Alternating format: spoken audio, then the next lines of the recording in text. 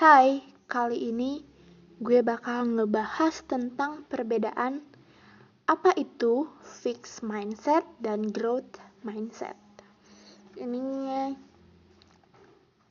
Kali ini gue bakal ngomongin tentang hal ini yang ada di catatan pribadi gue.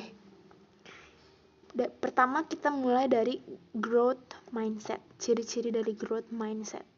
Ciri-ciri dari growth mindset itu pertama adalah merasa tingkat kecerdasan manusia itu bisa dikembangkan, bisa lebih dari yang dia punya saat itu. Lalu cenderung ingin belajar dan mengembangkan diri, menyukai tantangan baru, persisten, merasa usaha adalah suatu step up atau langkah, belajar dari kritis dan kritik, merasa terinspirasi dari dan bisa belajar dari kisah sukses orang lain. Kalian ada gak nih di ciri-ciri growth mindset ini? Pasti ada lah ya, kayak salah satu kayak merasa usaha adalah langkah atau merasa tingkat kecerdasan manusia bisa dikembangkan. Nah, lalu sekarang kita bandingin ke fixed mindset.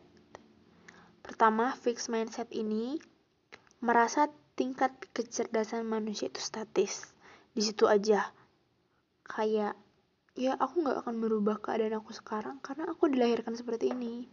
Nah, kemudian cenderung ingin terlihat atau diakui pintar oleh teman-teman atau lingkungannya.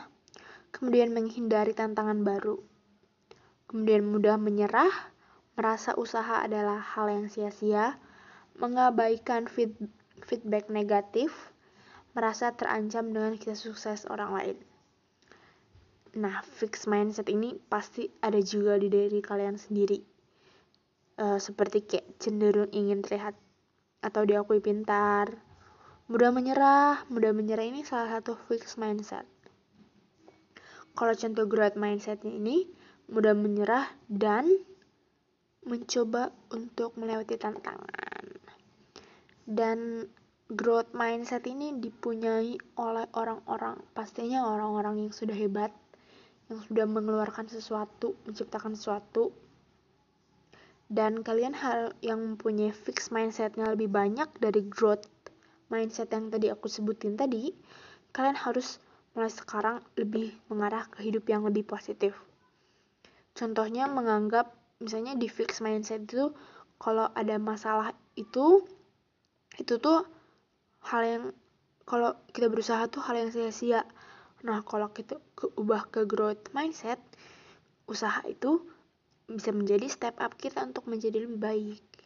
Nah, kalau kita sudah merubah ke growth mindset kita, udah merubah kebiasaan kita ke growth mindset, hasilnya itu akan berbeda sekali dengan fixed mindset. Hasil dari growth mindset itu adalah pencapaian akan lebih tinggi dari yang sebelum-sebelumnya, yakni kita ada step up dari sebelumnya.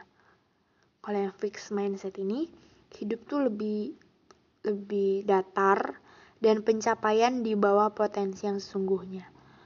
Jadi misalnya potensi kalian tuh sebenarnya banyak, tapi karena kalian tadi merasa usaha adalah hal yang sia-sia, jadi hasilnya di bawah potensi kalian tidak bisa mengembangkan diri kalian menjadi lebih baik. Gitu. Jadi mulai sekarang kalian harus menerapkan growth mindset di mindset kalian supaya kalian bisa menjadi orang yang better than before. Kita bisa melakukan step up yang baru di diri kita sendiri dan kita bisa mewujudkan cita-cita kita. Itu dulu dari gue, perbedaan growth mindset, fixed mindset, dan kenapa lo harus merubah ke growth mindset.